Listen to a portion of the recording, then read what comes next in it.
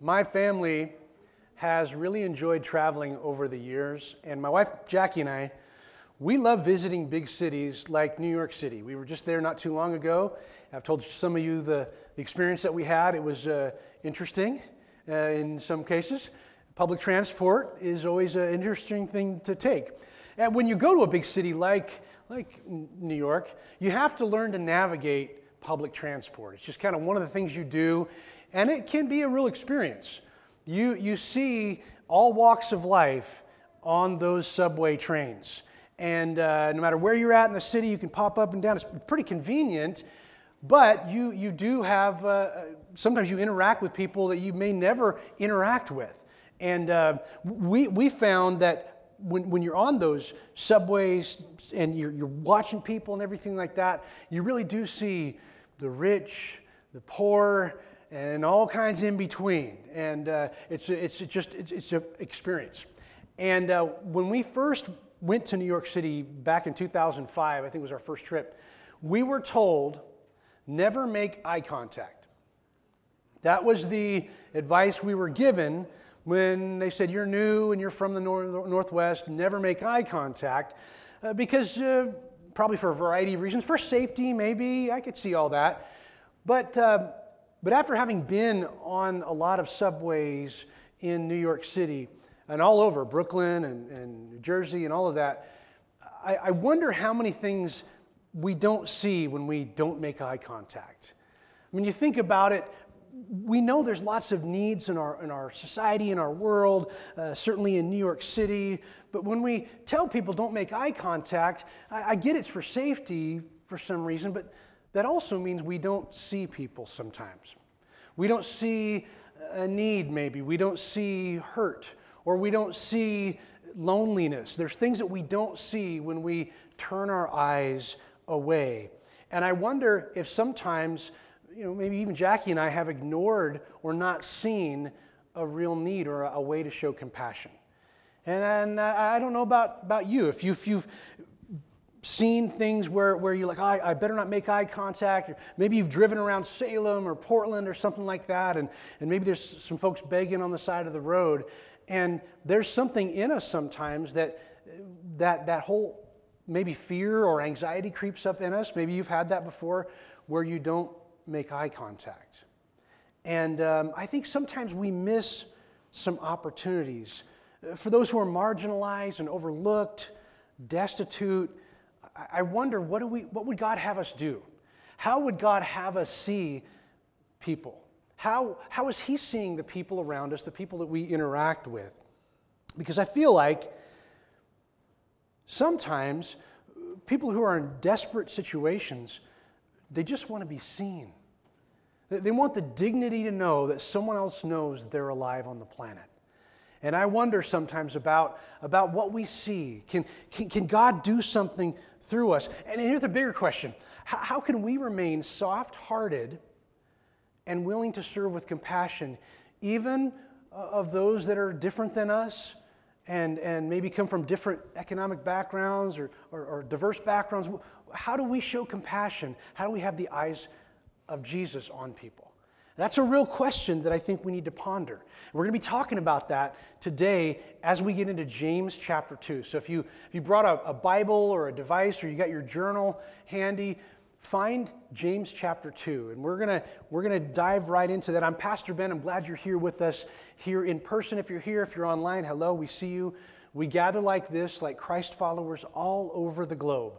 We say around here a lot, we're one big dysfunctional family of faith following Jesus. And why do we meet on the first day of the week? Well, it was on a Sunday morning many, many years ago that the tomb was empty and Jesus rose from the dead and changed human history forever.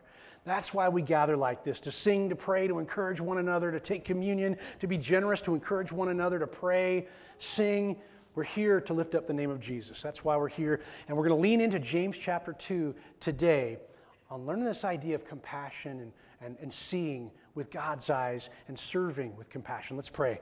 Father, you're good and mighty and powerful, and there's a lot we don't understand about the world and about who you are, but we know that you have great love for us, your children. We're created in your image. And so, Father, help us to see other people the way you see us. Help us to look with eyes of compassion, even when it's difficult. Father, help us to be your hands and feet in the world and to look for ways that we too can show your love to those around us. So, Father, speak by the power of your Holy Spirit. In the name of Jesus we pray. Amen. If you have your Bible or device ready, I'm going to be reading from the old man big print version. That's not really version, but that's the English Standard Version, so my version might be slightly different than yours. That's okay. We love lots of the English versions out there. One of my favorites is the NIV. I learned a lot of Scripture memorizing the King James Version. So whatever your device has on there, I want you to follow along. I'm just going to read the first few verses of James chapter 2. My brothers, okay, remember this is a term of inclusivity. Could be brothers and sisters alike. My brothers, show no partiality as you hold the faith in our Lord Jesus Christ, the Lord of glory. For if a man wearing a gold ring and fine clothes comes into your assembly, and a poor man in shabby clothes or dirty clothes comes also in, and if you pay attention to the one who wears the fine clothing and say, well, you sit here in a good place, while you say to the poor man, you stand over there, or you sit at my feet, have you not then made distinctions among yourselves and become judges with evil thoughts? Right away, as we said last week when we started this series in James, the book, is a beautifully crafted punch in the gut for every follower of Jesus. And James pulls no punches here in talking about the rich and the poor, those who have and those who have not, especially when it comes to the gatherings of the church. This rich and poor tension, it's been around for a while. In fact, James talked about it in chapter 1. If you remember right, James was speaking about how sometimes those who have means, they're maybe wealthier, they'll start to trust in their riches, but the riches fade. Markets crash, interest rates go up, inflation happens. That was the way we would put it. But James already told us, folks that are counting on these riches are really kind of putting their feet on sand. It's going to move, it's going to change, it's going to be fleeting. And so now he continues talking a little bit about the rich and the poor when it comes to partiality, when it comes to who gets favor and who doesn't. And he's going to make the case that whether rich or poor or whatever the background dynamics, red, yellow, black, and white, purple, we are precious in his sight. And James says we don't show partiality anymore. When we say yes to the Jesus team, we cannot be racist. We cannot be partial. We cannot be impartial. We are to love everyone with God's heart. And as difficult as that is, that's what James is going to call us to. Wealth can provide power and privilege, and you'll see that in the first part of chapter 2. Wealth can provide a level of prestige, certainly, power, but sometimes those who have wealth and those who have money are tempted to use that wealth improperly. In fact, James will say, as you scan down chapter 2, that who's taking you to court? Who's going after you legally? It's not the poor among you, it's those who are rich. And they're using that power and that influence in a way that's not healthy. In fact, James is going to say, as we get toward the middle of chapter 2, that followers of Jesus, we follow the royal law. And you already know what the royal law is. Love your neighbor as yourself. Easy to say, hard to do. Love your neighbor as yourself. James is going to call us to the royal law. And he doesn't say, as long as your neighbor is this, this, and this. No, there's no qualifier. Love your neighbor as yourself. Whether they look like you, dress like you, act like you, talk like you, those are not considerations. Love your neighbor as yourself. So James is going to call us to the royal law for those who are of wealthy means and those who have none. we're called to be impartial and love with the royal law. Living out God's new kingdom reality for everyone and showing mercy. So let's pick it up in verse 14. What good is it, my brothers, if someone says he has faith, but he does not have any works? Can that faith save him? If a brother or sister is poorly clothed and lacking in daily food, and one of you says to them, "Go in peace, be warmed and filled," without giving them the things needed for the body, what good is that?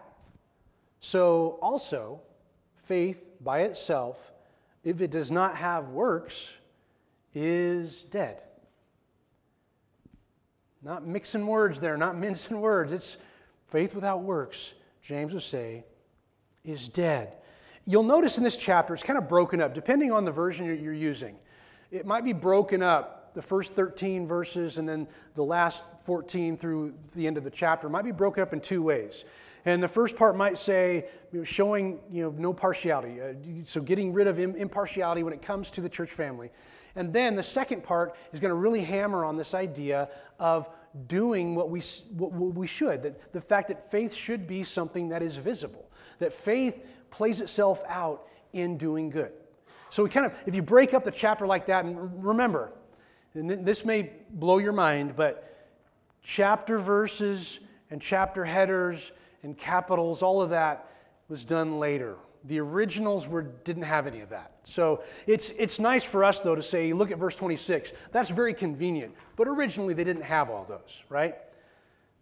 So we find a great example here from James of the tension of the rich and poor and partiality, and then this idea of the royal love would treat people with respect and love no matter where they come from, where their background is. In fact, Paul will say in one of his letters, also in the New Testament, that in this Galatians, I think, he says, in Christ, there is no division. There's no Jew or Greek, slave or free, male or female. Those are electric words where Paul also is saying we are to love everyone with no partiality, period. If you're a follower of Jesus, that's a challenge to you. You may have grown up a certain way, or your parents had certain beliefs, and we're called in Christ. If you say yes to Jesus, the Jesus kingdom includes all, everyone, without a qualifier. And James is trying to help us understand, be impartial when it comes to the people around you. And honor the royal law, which is, you know it now, love your neighbor as yourself. In fact, do you know, there's one point where Jesus was cornered by the religious leaders, and they said, okay, Jesus, what's the most important thing of all the scriptures? This whole thing, what's the most important thing? And you know this. What Jesus does is he goes back to the old school Torah, first 5 books of the Bible, and he goes to Deuteronomy, he does the Shema. Love the Lord your God with all your heart, soul, mind, right? And then he adds a little Leviticus on there for a little garnish. It's a lot more than garnish, though. And then love your neighbor as yourself. On these two, write it all. So he's talking about our vertical relationship and our horizontal relationship, covering it all. That's how we live out the royal law. Who was able to get through reading the book of James this past week? Were some of you, maybe some of you listened to it on an audio Bible. That's a great thing to be able to do. There's some great tools out there that I encourage you to try to, if you didn't do the challenge last week, try to do it this week. Listen to the whole thing, all its entirety without stopping. And if you're going to read it, great. Read it in a version that's readable. I love the Today's New English, or the Today's NIV. I love that version. I love the New Living Translation. I love the Message. Love ESV. Find a great English translation. Read it from start to finish. It's about 5 chapters. You can do that. And see what comes up. And here's what I want to put out there for you, a little carrot, if you will. Notice the repetitions. We're going to talk about that in a little bit more, but notice the repetition.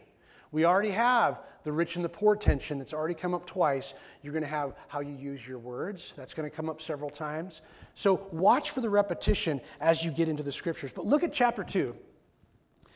and see if there's anything that sticks out to you. I remember the first time I read verse 19. Do you know what verse 19 says? Look, you can check me up on this. You believe that God is one. You do well. Even the demons believe and shudder. Now, we don't get a lot of clear glimpses into the spiritual realm, but I'm always fascinated by these little nuggets that make my mind start thinking, what is going on in this world that we can't quite see, the spiritual realm that Paul writes a lot about? But the demons believe in God, and they shudder. And that's a Greek word that is really sort of an action sort of word. It'd be kind of like when you have the shivers. And the demons believe. And what James is doing there is saying, look, you think you're all that because you just kind of believe there's a God up there? The demons believe that and shudder.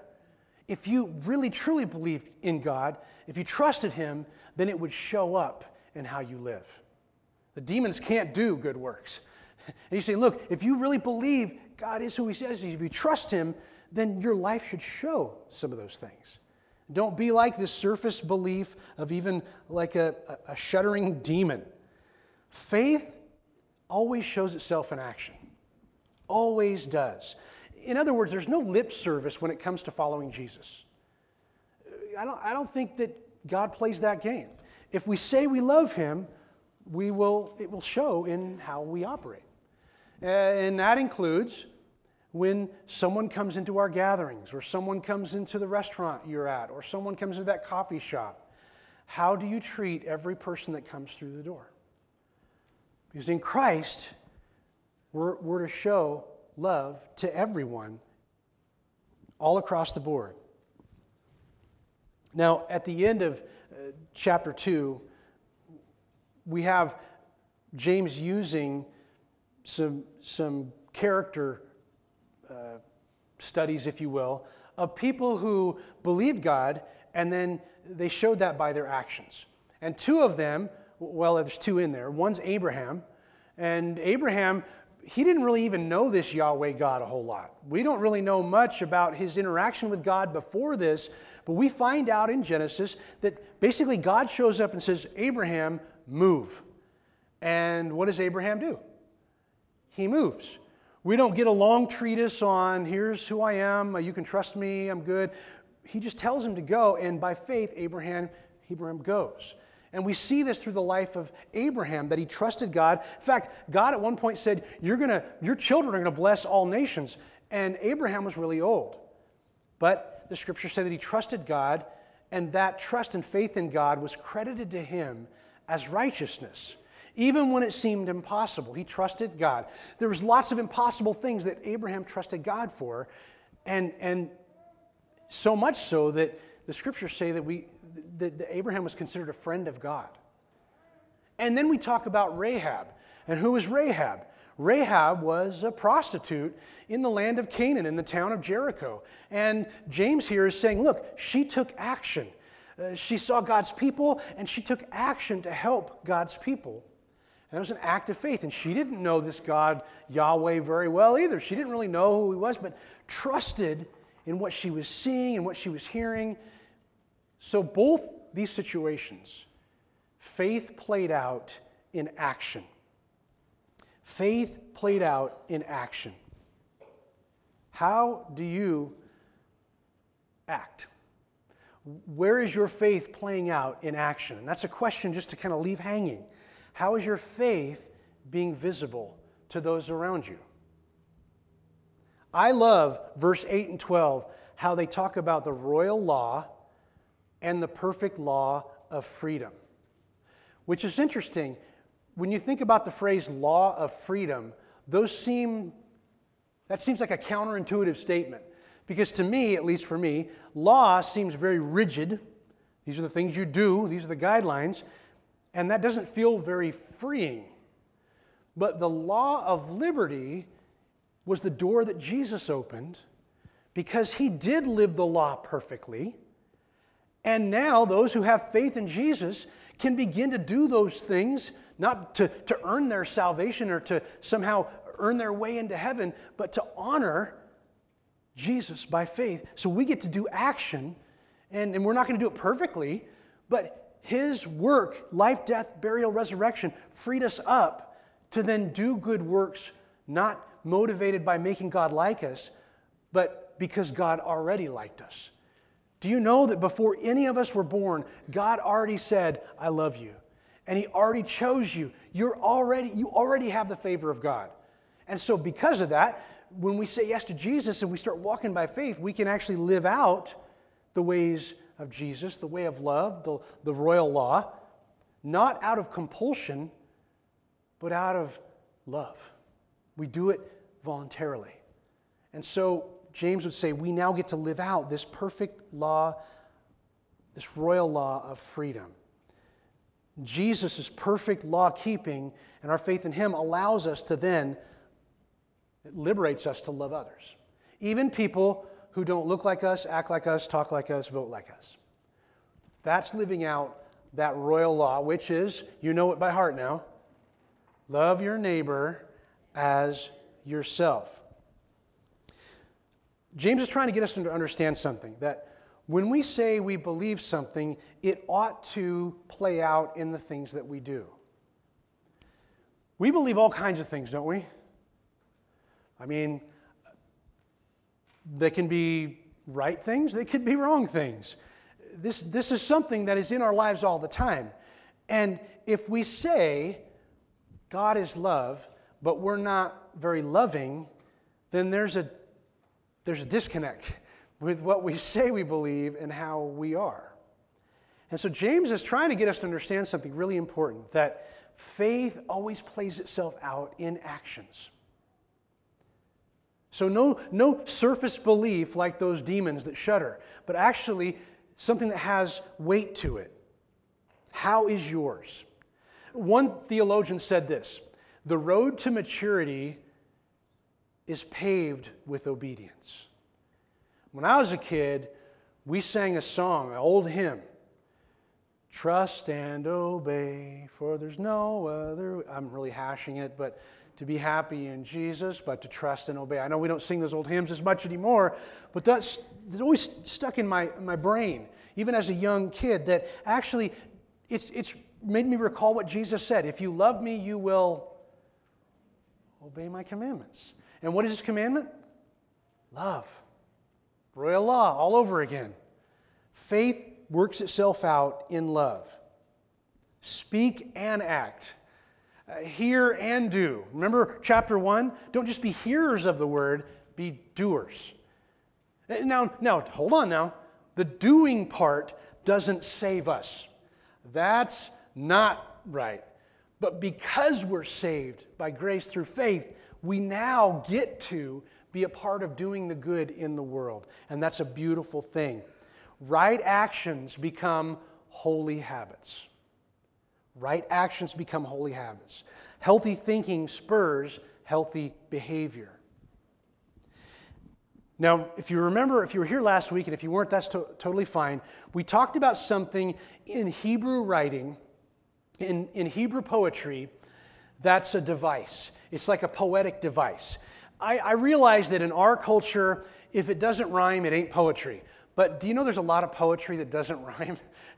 We have to expand our thinking beyond that. And the Hebrew mindset, and you'll see this in the book of Proverbs, if you're familiar with Proverbs, or the Psalms, you'll see some of these poetic devices start to display before your eyes. Things like parallelism, where it's saying the same thing, but then the next line says the same thing, but a little differently. We call that parallelism. There's inclusios. And what we talked about last week, in Hebrew poetry, there is chiasm. Do you remember chiasm is this idea of a truth sandwich? That was me kind of dumbing it down, I guess, for me. Truth sandwich, where there's a really important thing in the middle, and then there are repeated things on each side, kind of like the bread part of the sandwich. So we have the meat of the truth in the middle, this important thing, this important point, sort of inside, if you will, the bread with repeated statements. Kind of like James chapter 1 speaks about trials and tribulations. Then at the end of James, he'll come back to that idea of trials and tribulations. In the middle, it's all about, hey, if you believe, do. And so that's kind of the middle of the sandwich. Well, lo and behold, we talked about this last week, but there's about 108 verses in James. Guess what shows up right in the middle? Look at the end of chapter 2, verse 26. And this is my opinion, okay? But it seems to make sense. What do you think would be the central theme then, or the meat part of the book of James? Here we go. Verse 26 of chapter 2. For as the body apart from the spirit is dead, so also faith apart from works is dead. In my opinion, I think that's the center of the chiasm. And you'll notice the repetition. You'll notice all of those things. And we said this last week, when you start seeing these patterns in Scripture, it's hard not to always see them. So look for these devices. Chiasm is all over the Scriptures because the writers of Scripture, many of them, most of them were Jewish. And so this is the thing that they're used to. This was poetry for them. And so you'll find these patterns all throughout Scripture. The main point I think James is trying to get at in this particular chapter is this. Serving and showing compassion showcases Jesus' love for everyone. Where you actually see through the eyes of Jesus. When you look at people, you would look through the Jesus lens. You would look at people differently. You'd make eye contact. You would serve with compassion. And when we do that, we showcase Jesus to the world. The Scriptures tell us in another place that the world will see your good works and glorify the Father in heaven. Those works don't save us, okay? But they are that signpost that we are saved. Because these are the things that saved sorts of people do. We love our neighbor. We talk to our neighbor. We serve with compassion. These are the sorts of things that people who are loved by God like to do. Serving and showing compassion showcases Jesus' love for everyone. So how's your faith? Is your faith at work today? If I ask the people in your life that are around you, when you're not around, if I ask them, how are they living this out? Do you see their faith at work in what they do? What would they say? And maybe some of you are like, oh yeah, they would say that I'm all about it. And I'd be great. But maybe some of you are going, I don't know, Ben, my beliefs and my actions aren't totally lining up here. Maybe I need to spend some time thinking and praying over that, where my life and what I say and believe isn't matching what I do. And we're all going to struggle with that a little bit. Where is your life and what you believe not matching up to what you do? This is what I think James would like us to wrestle with, to challenge us with. Let's call it what it is. Get back to the Jesus way of life. Maybe you need a small group, you need some accountability, you need some help in this journey. And that's what a church family is all about. Maybe make lunch plans today with someone, even on Father's Day. You can do that. Have some lunch and get some help. Expand your support system here. Because we're called to love everyone, no matter who they are. One of the theologians that I read this past week said, here's a test for us. Ready for a test? You're welcome. Here's a test for you on a Sunday morning. One of the tests of the reality of our faith is how we treat other people. How we treat other people. Can you pass that test? How do you treat other people? Because it makes a big difference to Jesus. Again, there's no qualifiers on who we love, no matter how they vote, how they look, what their clothes look like. This is radical love. This is divine love, and Jesus is calling us to that. Can you pass the test? How do you treat other people? That's the litmus test. That, hey, that's one of my followers. When Jesus is looking around the room, he's looking for people that are partnering with him in loving one another. That's the royal what? The royal law. How are you loving other people? Look, genuine faith produces genuine proof. Let me say that again. So that's pretty good. Genuine faith produces genuine proof. Is there any proof in your life that you are living out what you believe? Again, let me just say it one more time. That's not what saves you.